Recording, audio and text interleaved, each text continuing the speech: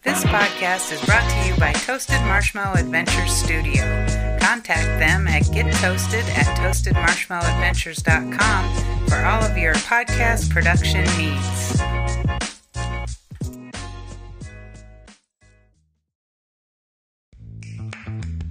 Good morning and welcome to Not Everyone Gets a Trophy with Amy and Mo. Well, good morning. Welcome to our show. Not Everyone Gets a Trophy with #Princess Amy and Mo. Good morning. Good morning. I have the pleasure today to talk more, not talk, but interview my co-host. She could say I'm her co-host. Yeah, wait a second. You're my co-host. And it works vice versa. But I think it's a great opportunity for us to talk more about who Amy is. I don't really talk about myself because I'm a therapist. I'm very good at that. And I love talking about myself. So, yes. So hello, welcome to our show. It's Amy. It's the Amy show. so before you tune us out, we're gonna talk more about the bigger the mess, the bigger your transformation. How sometimes at times we appear that we have it all together on the outside, but we're broken. And as a trauma therapist, I have been able to talk to Amy throughout hours behind the desk and get to know more about her story. So today I'm gonna be interviewing Amy, who has been a nurse for how long? Well, let's see. I think we're going on about 14 years. Wow, that's like half of my life. But it's good. Thanks, Mo. Way to put our ages into perspective. I'm already nervous enough coming here to share my story with you, and now you're throwing in some age numbers on my head. Yeah, and today Amy is sitting across from me. Normally she sits next to me, so she is sitting in the hot seat. And I'm so excited to introduce Amy and the rawness that comes with it. There's stories that Amy has told me about her history that I'm like, wow, very shocking. And I think it's time for us to disclose a little bit about who we are and why we're doing what we are. So, Amy, I'll leave it up to you to come on, tell me. Tell me. Yeah, well, it's definitely different sitting on the other side here. Having this eye contact. Yeah. This is like a level of intimacy that sometimes I'm really uncomfortable with. And I don't know if any of our listeners feel the same way, but because we do this to people who we interview, we literally just stare at them in the eyes. Yeah. And I've been told before, you're really intimidating and you make people uncomfortable. I'm like, I'm not trying to be intimidating. I'm studying. Yeah. I'm literally trying to see beyond we're being what present. The words are. Yeah. We're living in the present right now. Yeah. And Amy, so a couple years when we met. I think it's probably been closer to 3.5, maybe 4 actually. Yeah. So, just kind of a little bit of background as to how this whole podcast came to fruition is we did meet at the facility that we worked at, and there was a lot of energy that we were exchanging with how we would do our work, but then also interpersonally, how you facilitated me in my growth. And I thought that this would be a great match for us to put out this energy that we had, this good vibe, I guess, out to the community and try to reach out to people that were in the community that were suffering, because we're going to talk about my story is I come from a place where I thought I'd never end up, where I was suffering and I felt like my whole world was falling apart. And it led me to what I do today, and it's a huge passion of mine. And in nursing school 14 years ago, actually longer than that, because nursing school took me quite a bit. Kind of lost my train of thought, but 14 years ago, I did do a rotation in mental health outpatient services, and actually I did a rotation in a jail. And I was like, oh God, this is not for me. This is not for me.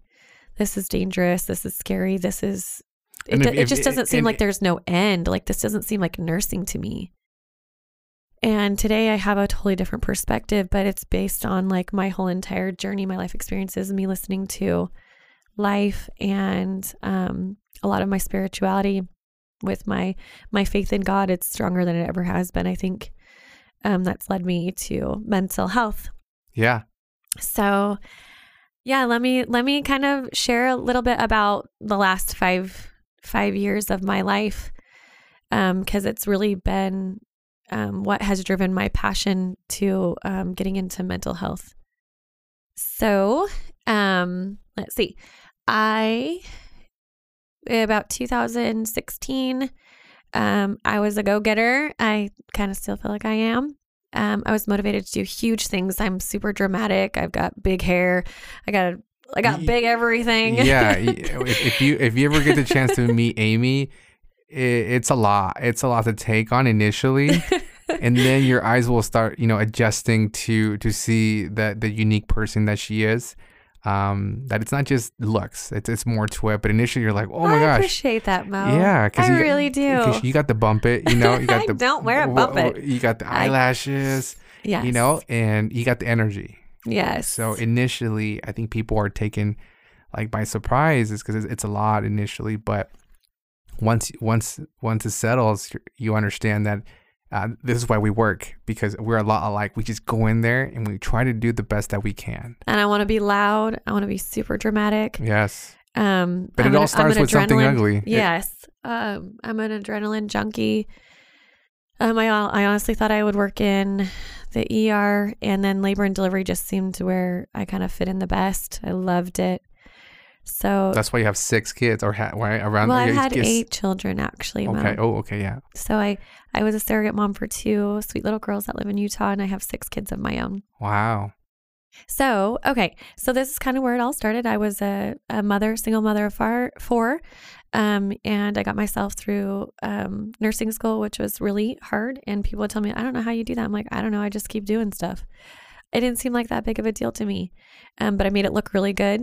And because I was so busy trying to make everything look so good on the surface, I don't think I really understood what it was taking for me to get there, but it was exhausting me.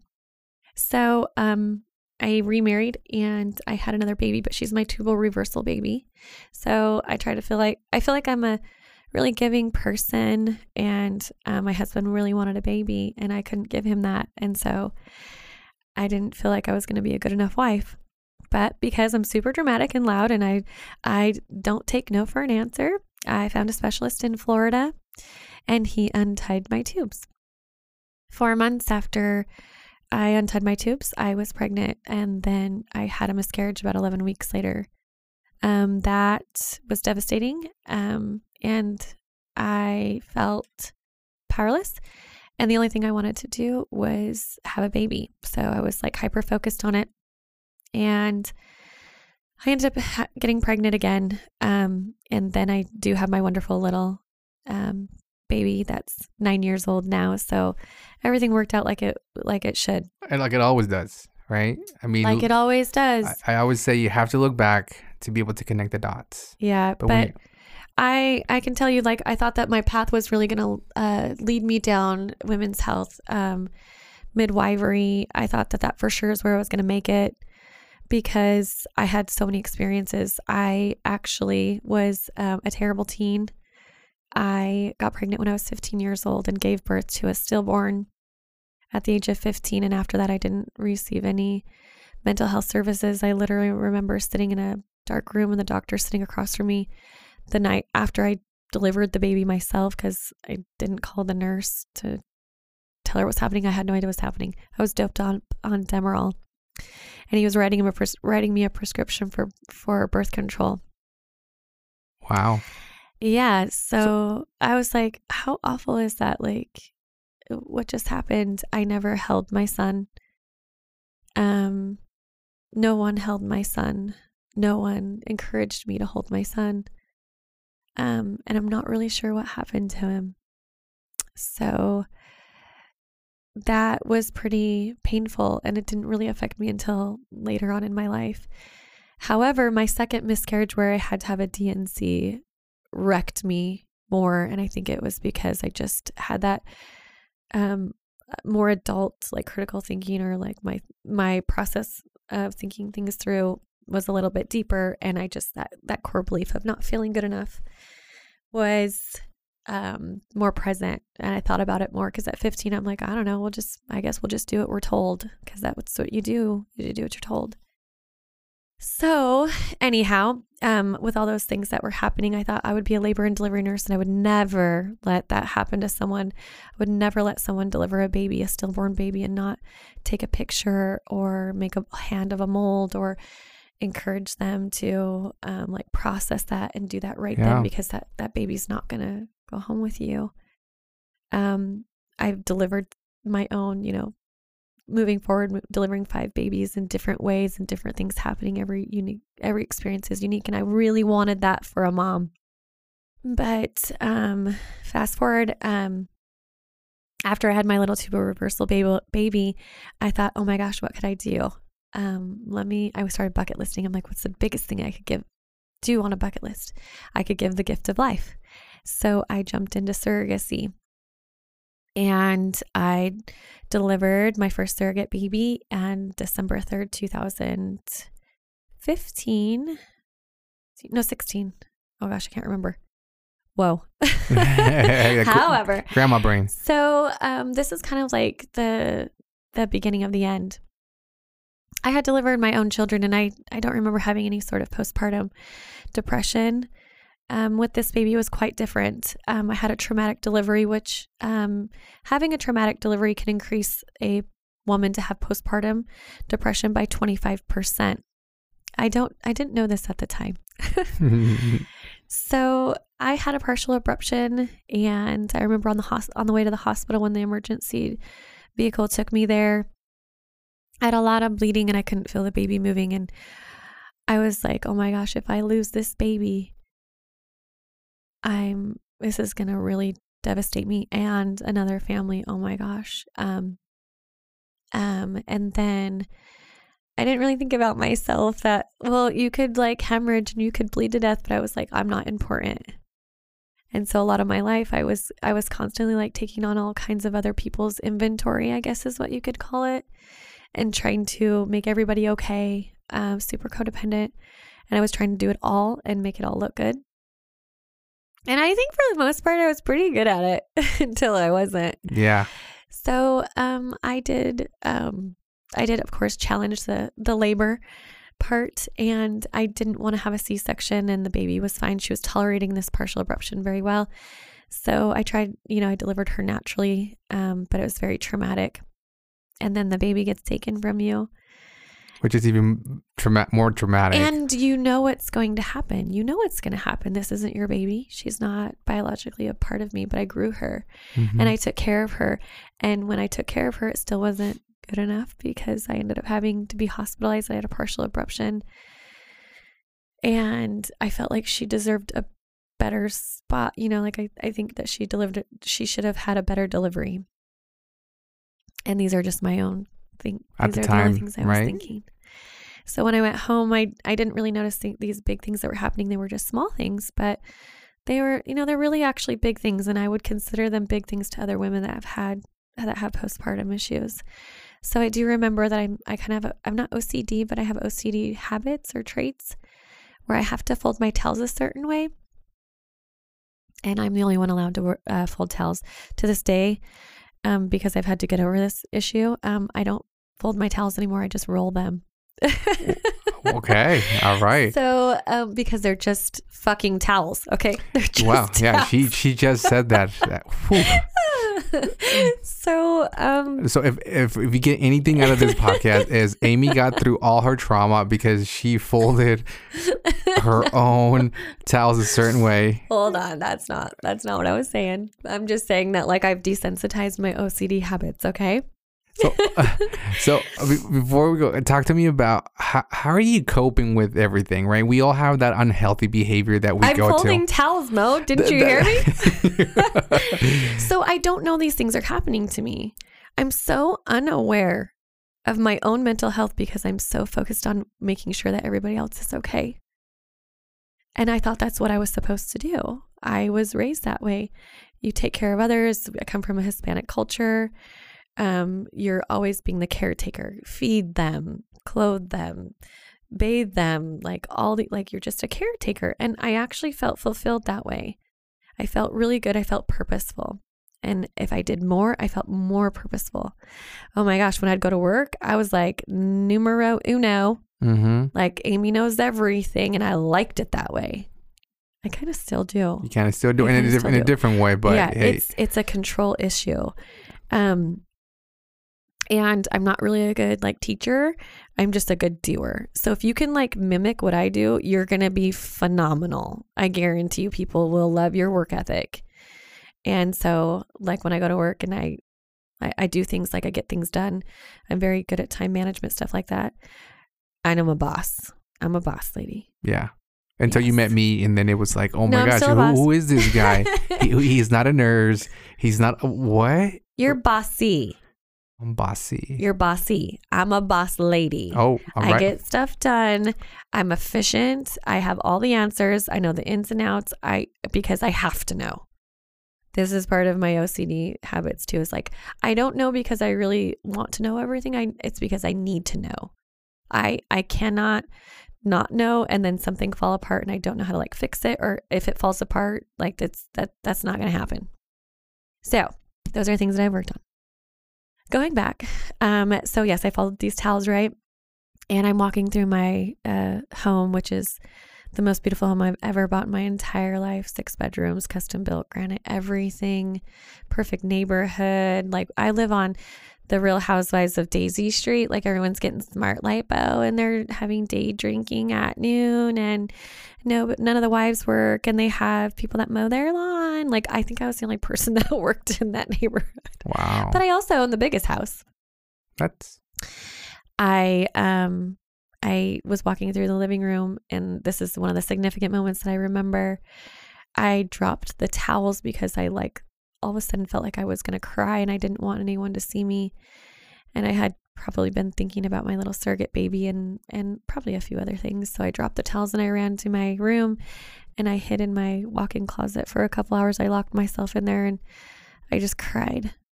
And I don't really remember why I was crying. I just couldn't stop crying, and I couldn't stop crying.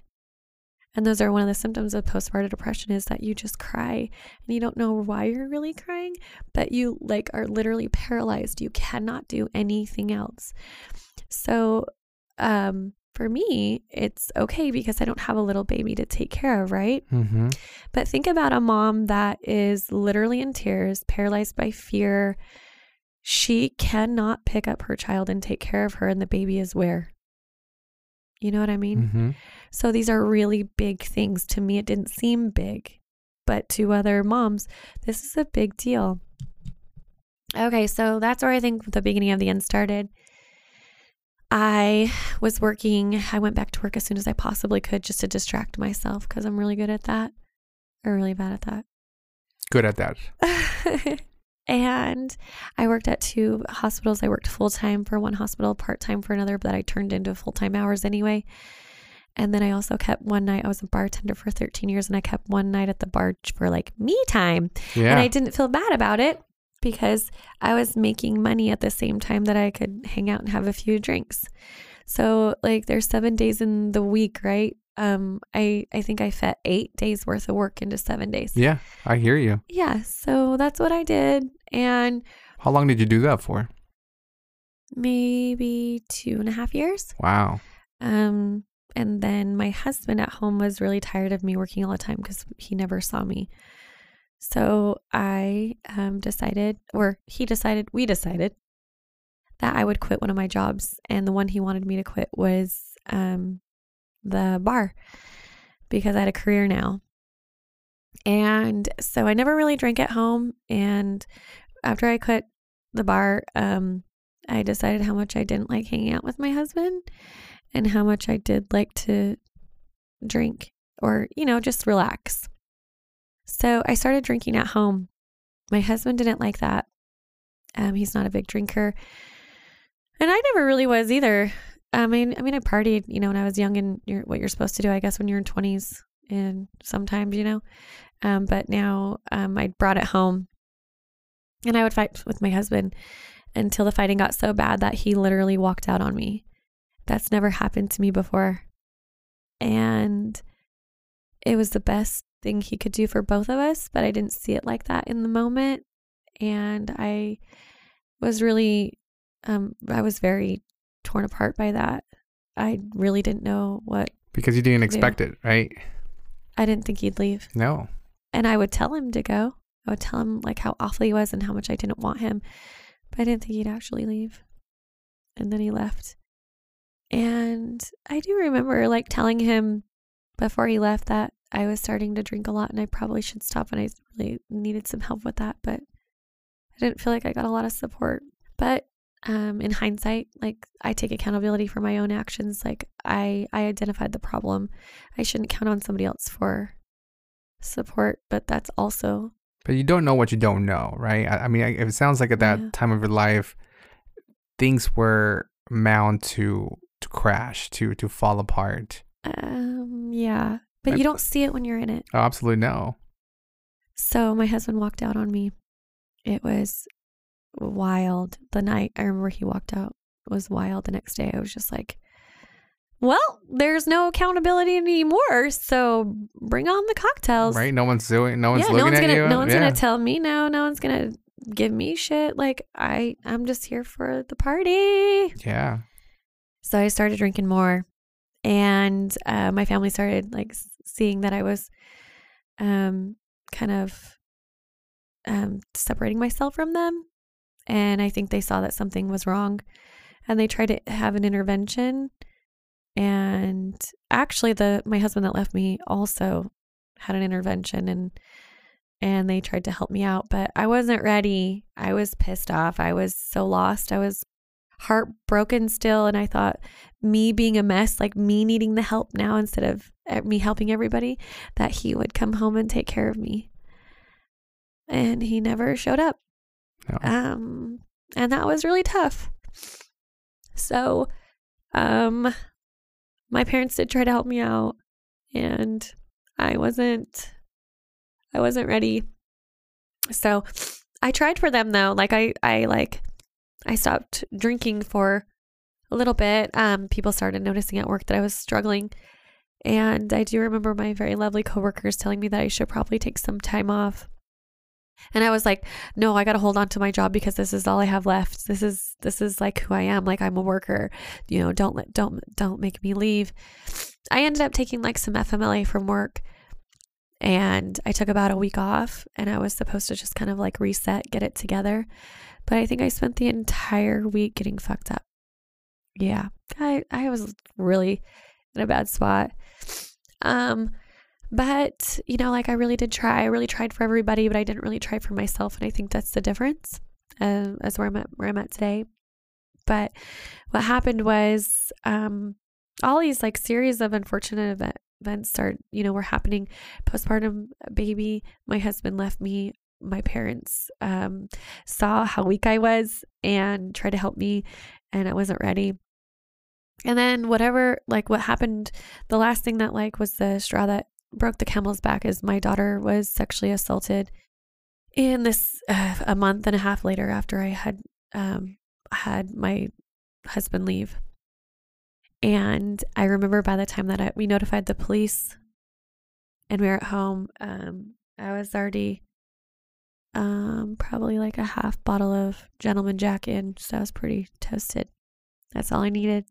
I needed an opportunity to go right back to doing what I was already set to do. Like my mind was already made up. So I pretty much lost it then. I started drinking day and night. I couldn't sleep anymore.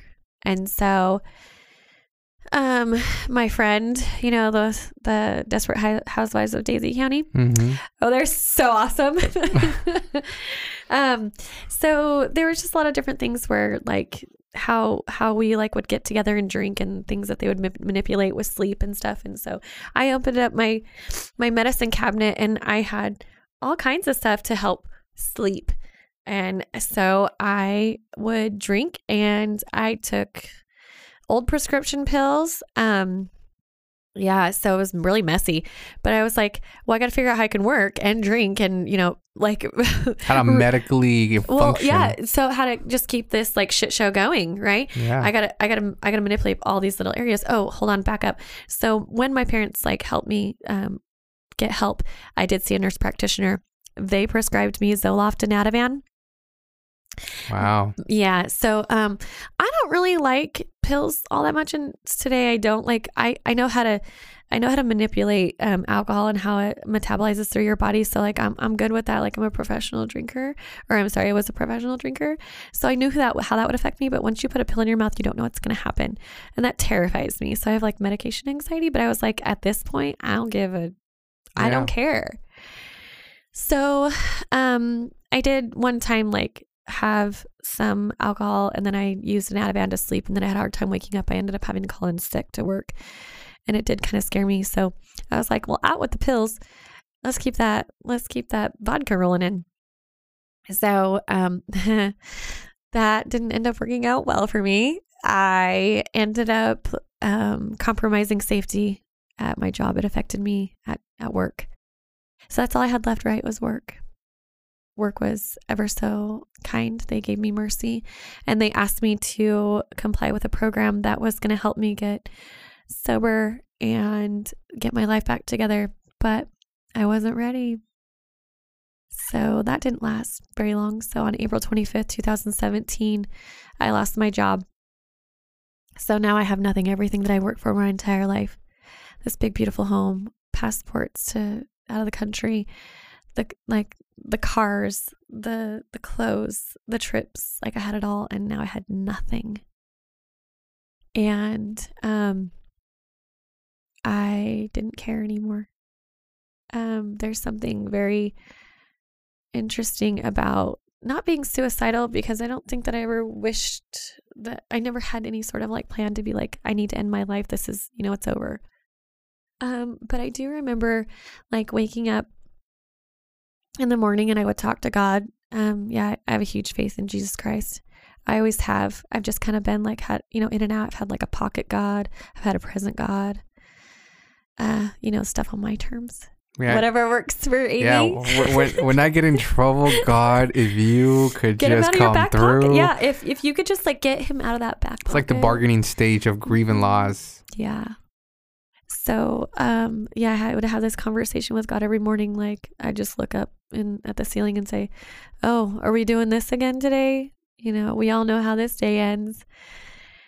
And so, and he's all there probably saying, yep, that's what you're about to do. So it's a thing now, I'm like, okay, all right. Like I've heard the story about refiner's fire before, have you heard the story about refiner's fire? No. Okay. So refiner's fire is like, there's this blacksmith and he wants to create the perfect sword, and the sharpest tool, and it have to be perfect.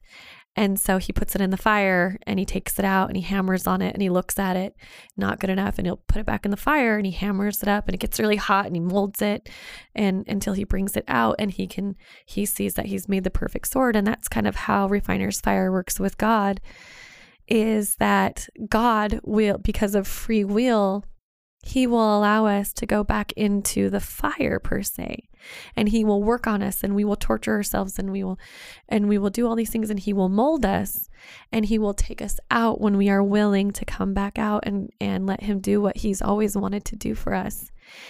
But we are not considered, we're not really perfect, but like in his image, right? So it's not until we come out of the fire that he sees, we see that our image in this fine metal, that we see this image of God, like we are one of another, that, okay, you've done it, you've made it, like this is what this is what you were always designed to do. So it's about us like having that free will of choosing the right. Like we don't have to go into suffering, but when we take everything back from him, when we do everything we want to do, we end up in like chaos and dysfunction. And he's like, but the cool thing is that God never takes his hand off you. Just like the blacksmith will never take his hand off the sword.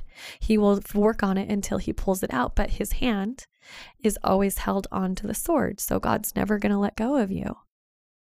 That's never his plan. He's never going to let go of you. Well, your sword probably was very, very perfect, because you went into that fire. Like you cooked that thing extra. and you hammer that thing extra. But it sounds like throughout this journey as you're walking through, I mean, even then when you wake up and you say, "Hey God, are we gonna keep doing this?" You keep doing it. Like, at what point do you look at that sword and say like, okay, So I love fire. yeah, I'm choosing it. I'm like taking my own will. I want everything on Amy's terms. I want Amy's plan. I want it to work. And he's like, okay, try that. right. Which is what And makes it's us not punishment. It's not about punishment. It's about you.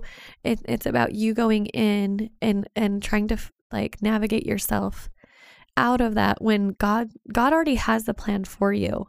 It's up to you to really believe that God is who he is and he says he's going to do. So it's your faith. And you have to stop being afraid of that.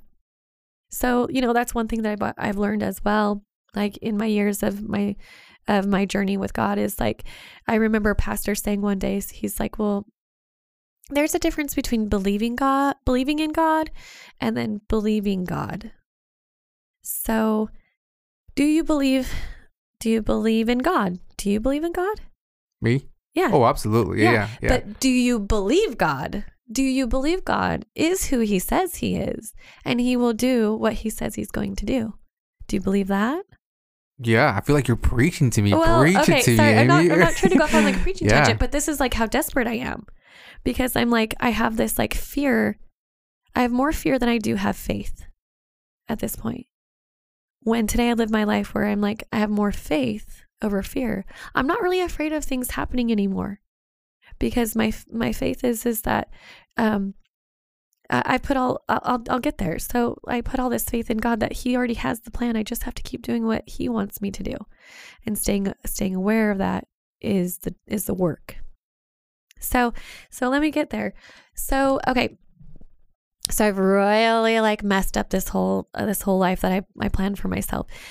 And there's so many things that have happened. I'm overwhelmed. My kids don't want to hang out with me anymore. Actually, they moved out of my house. So I'm like living in this 3,500 square foot house with 6 bedrooms, pretty much alone. It sucks. Being lonely is one of the worst feelings in the world. And I think a lot of people get to loneliness and they feel empty, and then they want it out. And it's either like, that's where people get depressed and suicidal. So there's a difference between lonely and being alone and being okay. So like now I'm like alone, and I actually sometimes prefer it. But I'm never lonely anymore. But okay, so April 25th, I lost my job. I wasn't done yet. I was like, oh, hell yeah. Like, we're going to be Bonnie. Like, I'm going to find somebody. We're going to be partners. We're going to be Bonnie and Clyde. We're going to ride off this cliff. So I started treating liquor stores like Costco, because I didn't want anyone to know that I drank a 5th of vodka on a daily basis. They're not stupid. And then give or take, Amy's like 5 feet tall. So. Oh, yes. Okay, hold on. Yeah. So I'm like, at this point, I'm like 5'3", almost 5'4". I weigh 106 pounds. I don't eat. I drink. All I do is drink all day and smoke cigarettes. So that went on for a couple more months. It was torture. I was lost. I was so broken. I was suffering, and I was just trying to get through the day. Each day I'm like, can something, like I was just like half willingly praying for change and half willing praying it was just over. And oh my gosh, like the battle in your mind that you go through every day as your like your mind altering substances kick in. Like it's like so many, people are like, I drink the pain away. I drink not to feel. I'm like, I think I felt more when I was drinking than I've ever felt in my life. There were so many emotions, and it was too much. It was overwhelming. But it sounds like you were like fugitive, that it's almost waiting, hoping to just get caught. To just you don't care anymore. I don't give a shit. Yeah. Nobody cares. I'm not a good mom.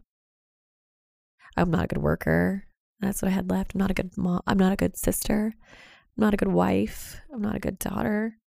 None of it matters. None of it matters. So I don't care. You want to come see, you want to see this? It's disgusting, but come on over.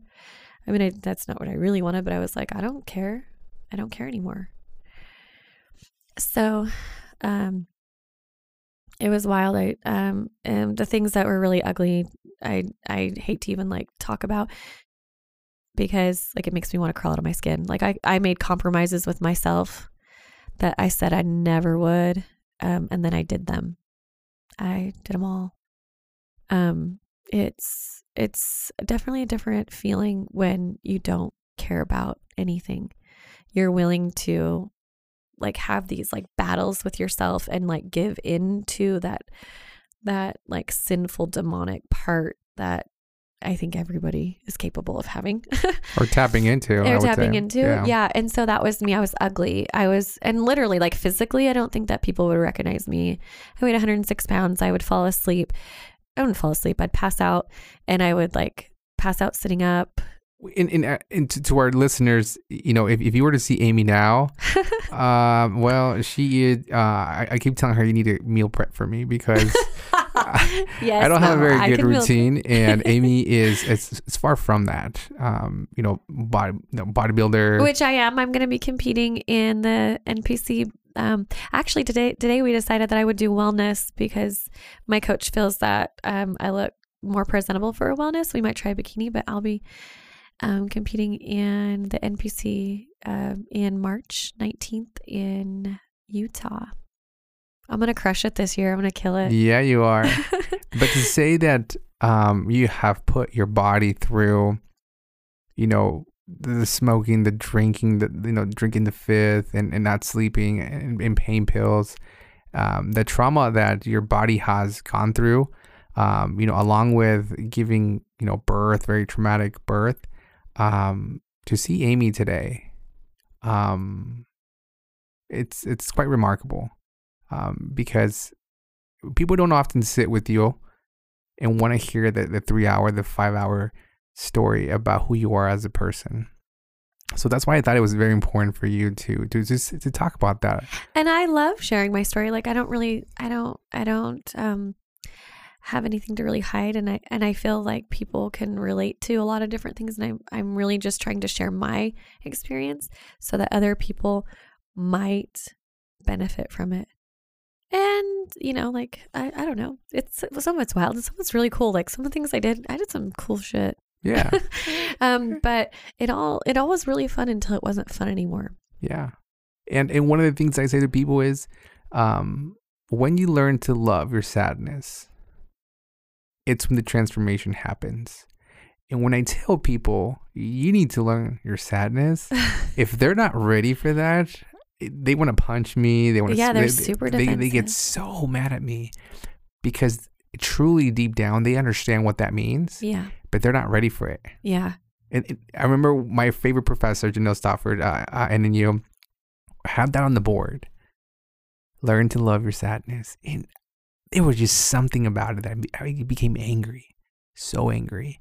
Because I did not truly understand what that meant. Listening to your story, man, it's full of sadness. Oh yeah. I was reckless. I was hopeless, broken-hearted. And I didn't know how to get out of it. So talk to me about. You want me to tell you about the end? No, the turning point. Yeah, because you want that? The nursing program that the last 5 years. Yes, you know, because obviously to continue to be a nurse, you had to go into a program that I've known people that are going into the program, and 5 years of. Being under somebody's thumb. It's almost like being on probation without being on probation. Well, that's exactly what it is. And actually the punishment is far worse than if I would have got a DUI. So thankfully I didn't get a DUI. However, I did apply for a DUI on the daily. Yeah, every day. Every day I drove in my car, and things I never would do, I did them. So I've made a lot of wrong turns. So Amy is 4 months away from graduating the 5 years that for a program for recovering nurses. Yeah. So let me tell you how I get into the program, because this is a voluntary program. So I didn't need to be in this program. And So I could have signed a contract with the Idaho State Board of Nursing April 26th, right? Because I'd lost my job April 25th, and they report me to the board, and I flip them the bird, and I'm like, you don't own me. I am who I am. Like I'm all kinds of angry, sad, mad, confused. 106 pounds. Here you go. What's up? Here I go. Like I'm a tough little chick. Yeah. So I just say, I'm like, I think I'm just gonna ride this out to the end. Like I don't know what's gonna happen, but I don't really care anymore. So for the next couple of months, I sat at home. I wasn't really like the outgoing, like fun, loving party girl.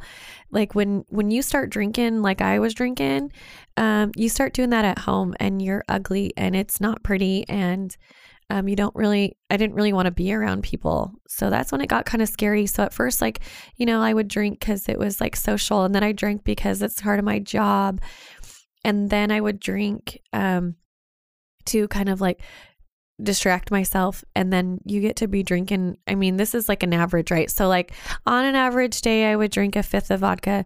And then, oh yeah, hold on. You start buying the cheap vodka because when you're drinking a fifth, like, yeah, you can't. Well, yeah. And then you think you drink the vodka because it's like the clear liquid or the clear alcohol that doesn't make you smell funny and stuff. That's total bullshit. Yeah.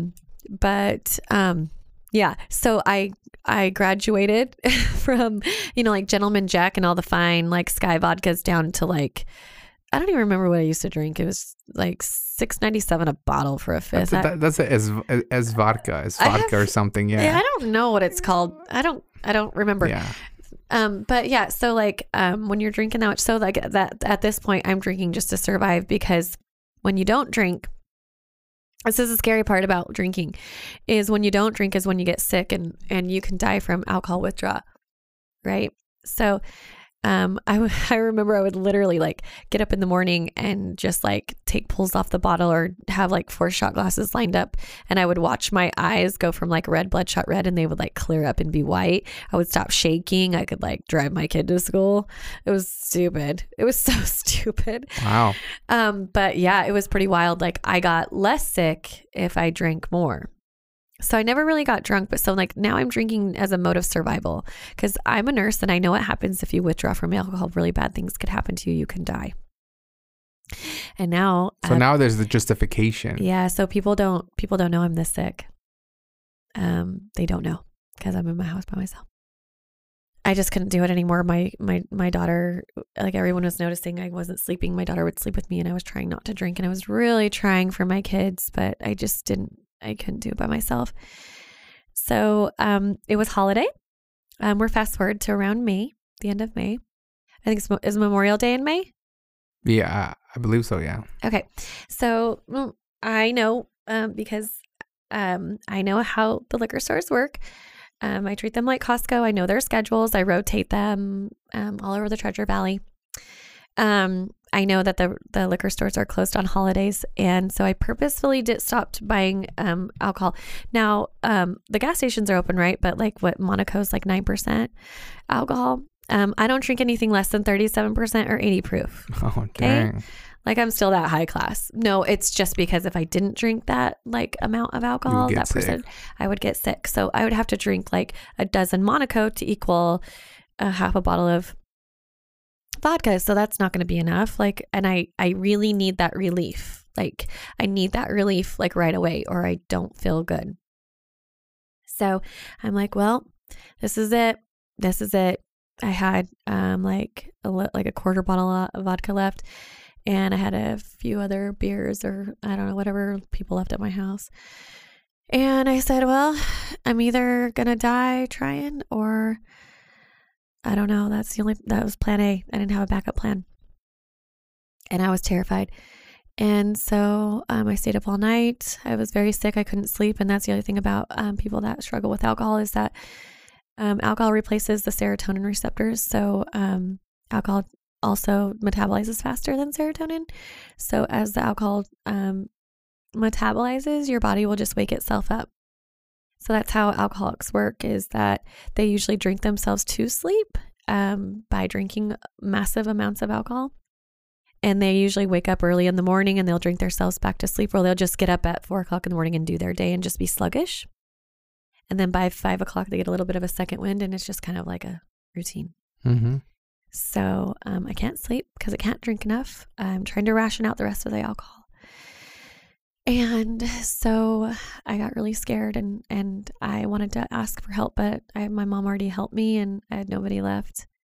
And I didn't really know what to do. So I woke up. I woke up my daughter, and she didn't wake up. And so I went back out to the garage, and I'm sitting in my garage, right? And I'm smoking cigarettes, and I'm pretty shaky. And this is where it kind of gets emotional. I literally prayed to God, and I said, if you could show me a different way to live, I would just do that and nothing else. So, and I really meant it this time, because I really did. I don't know if people have ever been in a position where they could feel death, like you literally feel like something bad's gonna happen, and maybe it was a little bit of anxiety, but where you just feel like it's pretty soon that you're gonna take your last breath, and that's the best way I can describe it. But I felt like that, and so in that moment, I was like, okay, well, I walked back in the living room and looked at my kids all sleeping in the living room, because that's kind of where we slept now, because everybody slept with Mom. It's like maybe they could almost feel it too. So I went back out to the garage, and I lit another cigarette. And by this time, I'm pretty much out of alcohol. And I started calling my mom, and I called her over and over and over. And she finally answered the phone. She gets up early. She has a hard time sleeping all the time. So I'm like, why are you not answering your phone, Mom? I know you're awake. And she finally answered the phone, and I said, well, I think I'm done. And she knew exactly what I was talking about. And she said, so I thought what she would do is just immediately hang up on me, because, she's sick and tired of taking care of her trash daughter. She's done it before, this isn't going to work again. So that's not what she did. What she did was say, this is what she said. Are you sure this time? And I said, yes, Mom, I'm really sure. And she said, okay, have your bags ready by 11. And I was like, what? She's like, yep, just have your bags ready by 11. Your dad will be picking you up. So this is where you end up in Tucson. Yes. The irony, because I'm from Tucson. So this is where it gets really awesome, right? So, I'm desperate. I'm weak. I'm struggling. I'm literally sitting on the concrete of the most beautiful house I've ever bought in my entire life. And I don't know what's going to happen, and it all could just go away. But I'm like, there was just this overwhelming, awesome feeling that I was going to be okay, and I didn't need all this stuff. So, I ended up saying goodbye to all my kids. They came with me to the airport. Oh yes, this is what happened. My dad did pick me up at 11. And I packed a carry-on, and by 3 o'clock in the afternoon, I was on my way to Tucson, Arizona, where in the next 48 hours, I would down a third bottle of vodka, which tasted really awful because it wasn't the cheap brand that I was used to anymore. I was like, but it does the trick. And the whole journey there was just crazy. So yeah, I downed a third bottle of vodka, literally straight out of the bottle. And I don't know if if you've ever tried to do something like that, but for a normal person, they would gag and puke on it. I was like, yep. Lit a cigarette, and I walked into a 5-day detox, and from that day, from that 5-day detox is where my journey began with changing, having the life that I have today. And so on June 5th is when I signed my contract with the Idaho State Board of Nursing for a program for recovering nurses. And that was still a voluntary program. And so I did sign that. And initially when I signed it is because part of who I thought I was was a nurse. Like that's how I identified myself. So what I really needed to do was just get back to work. Right. That's not my mindset at this time. So at this time, like I feel like I'm a really good person. I've been able to find love for myself on a level that I've never had before. I know I'm kind. I know I'm honest to myself, all these things. And now today I'm just a nurse because that's my skill set. I love that. I like that. I like that. Yeah. I'm gonna start using that. I'm a nurse because that's what I went to school for. But if I had another job, I would flourish. I would be so good at anything that I put my mind to because I'm a good person. I have passion. I have drive. I have work ethic, like all these things that I had already. I just wasn't optimizing my potential. Like I couldn't function at 100% in all my areas because I was so busy taking care of everybody else, which I still take care of my children and I do take care of my home and I take care of friends, but I do it to the best of my ability after I take care of myself because you can't pour from an empty cup and it's really hard to get drips out of, 25%. So I don't know if you've ever like taken a coffee cup or any sort of cup and like you want to drink it to the last drop, but you can't squeeze out the little last bit. And if that's all you ever have, you're constantly like trying to like squeeze it out. It's a lot easier if you just get a whole new freaking cup, get a whole new cup of coffee, start fresh. So I had to learn that I had to like feed myself, my soul, like all the things I needed to like feel good. I needed all that so that I could like pour out over to like my responsibilities. So now like I feel whole. I feel good. I say this all the time. My life is so amazing.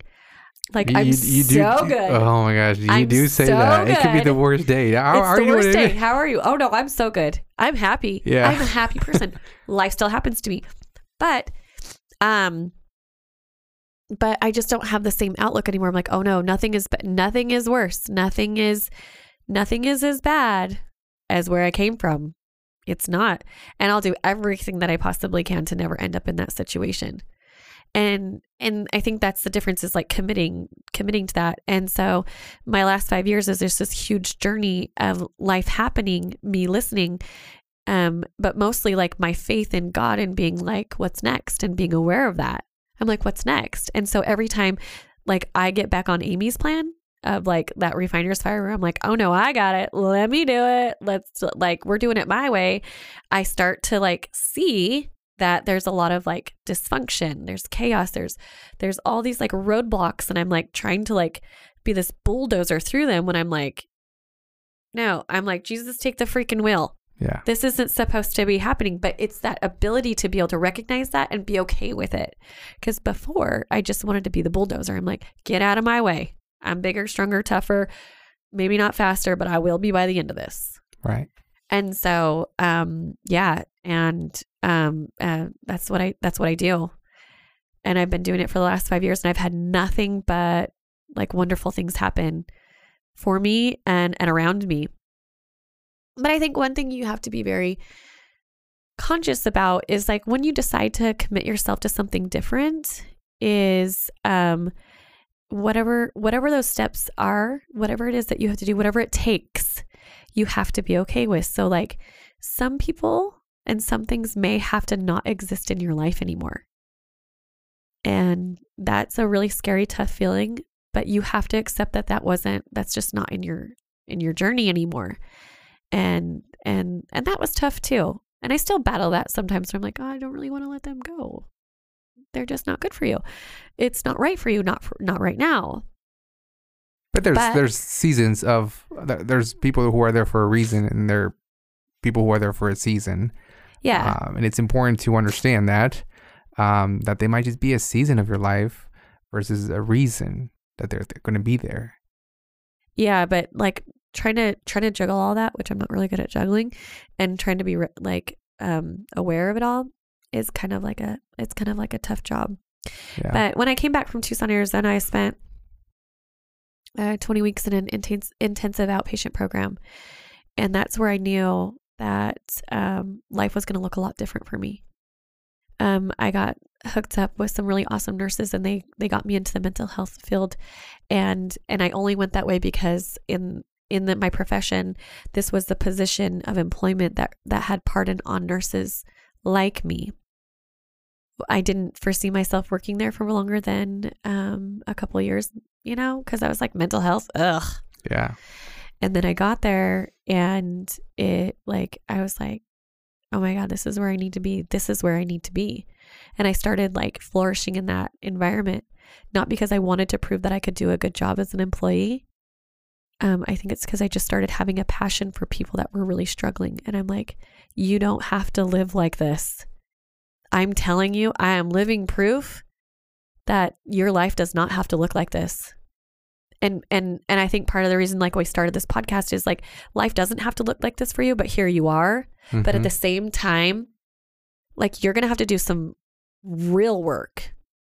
Like you're going to really have to like put in some work and willingness, or this, like none of this is going to go anywhere. Right. So I think that's why like I feel like I'm where I'm at and where we're supposed to be, and like why we have this podcast is because a lot of things that like we're unable to tell people, like the stuff that people really need to like project them or boost them into like getting to the next level or getting out of the rut they're in.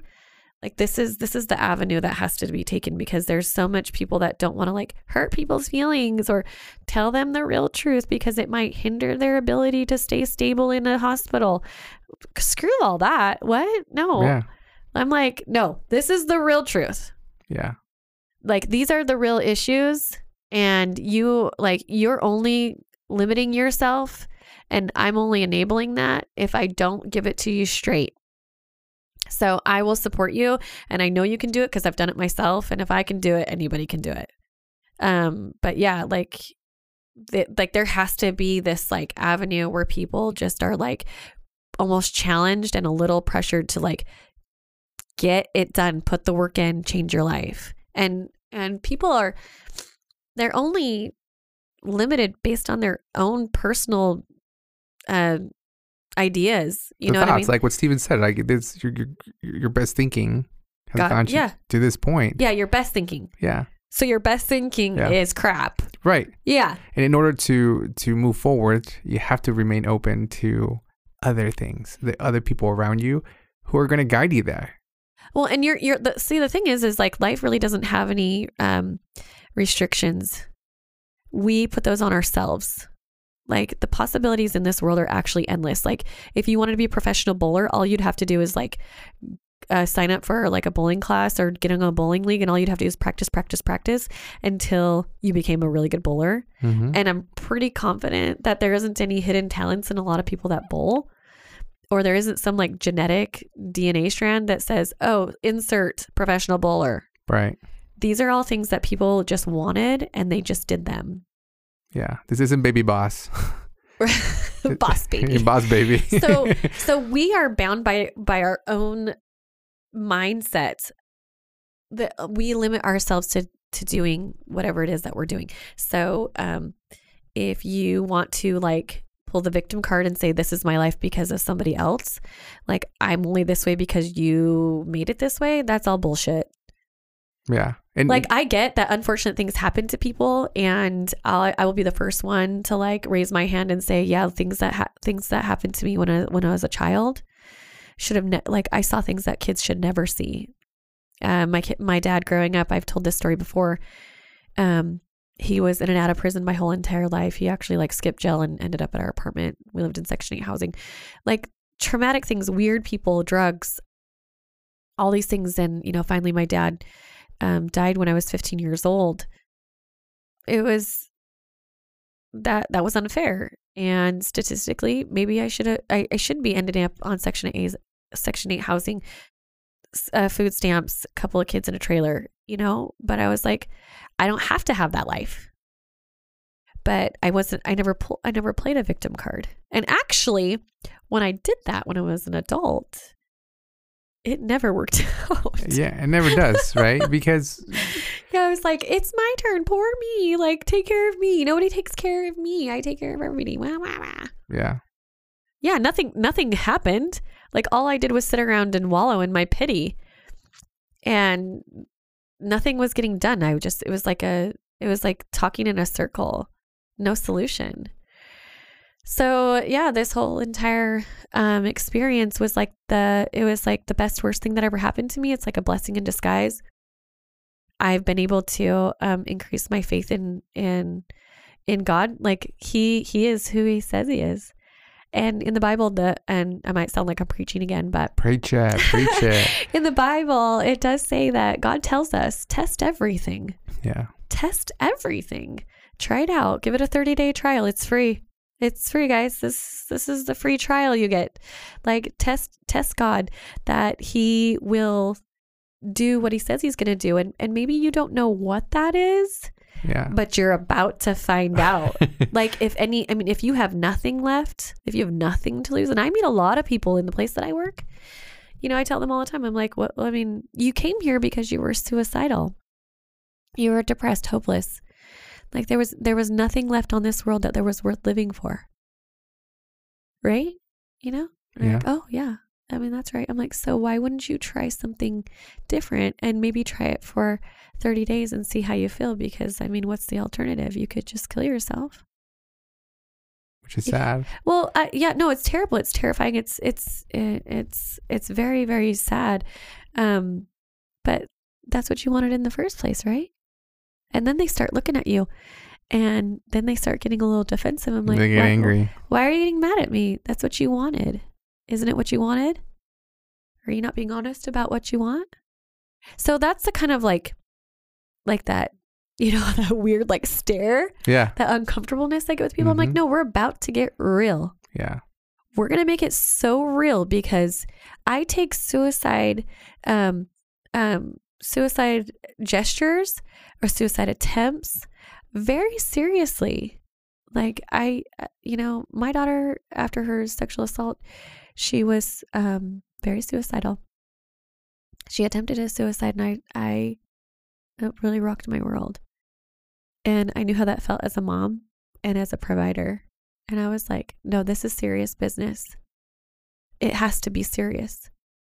So now when I practice, or when I'm sitting down with adolescents, which I normally sit a lot with, I don't want to come across as being mean. I want to come across as being very thoughtful and very serious about how invested I am in their well-being. So I will tell them the absolute, like, down to the truth. You want to be dead, right? Well, I don't know. Okay, good. I'm glad that you don't know. Because when your fear overcomes, when there's no fear and your desire to want to be dead is stronger than your fear, we're in trouble. So I need to figure out how to intervene. And I only get an opportunity when they're at the place that I work at. Yeah. And here. So, Amy, I'm going to ask you the question that you ask every person that we interview. Okay. Amy, is there anything else that you want to tell our audience that you didn't get a chance to? Let's see. Gosh, I want to tell everybody everything. I want everyone to know that they are loved. They are so wanted. And there are people out in the world that will help people that are struggling. And I want to tell people to never give up on themselves. Never give up on yourself. Like, I think I have this thing that I've said a couple times before, like, we have a better chance of saving the whales than we do the world. But it's still our responsibility to reach out to people that are suffering. No one should suffer in this world. That's not your plan. That's not what God wanted for me. And it's not what he wants for you. And if you need to get out your pocket, God, do that and hold on to anything that you can to get through the day, and reach out and ask for help even when you feel like you don't deserve it, because you do. people matter in this world. Thank you. Yep. Thank you, Amy, for being vulnerable to tell your story. As we wrap up here, I just want to tell you guys to spend time with those who you love.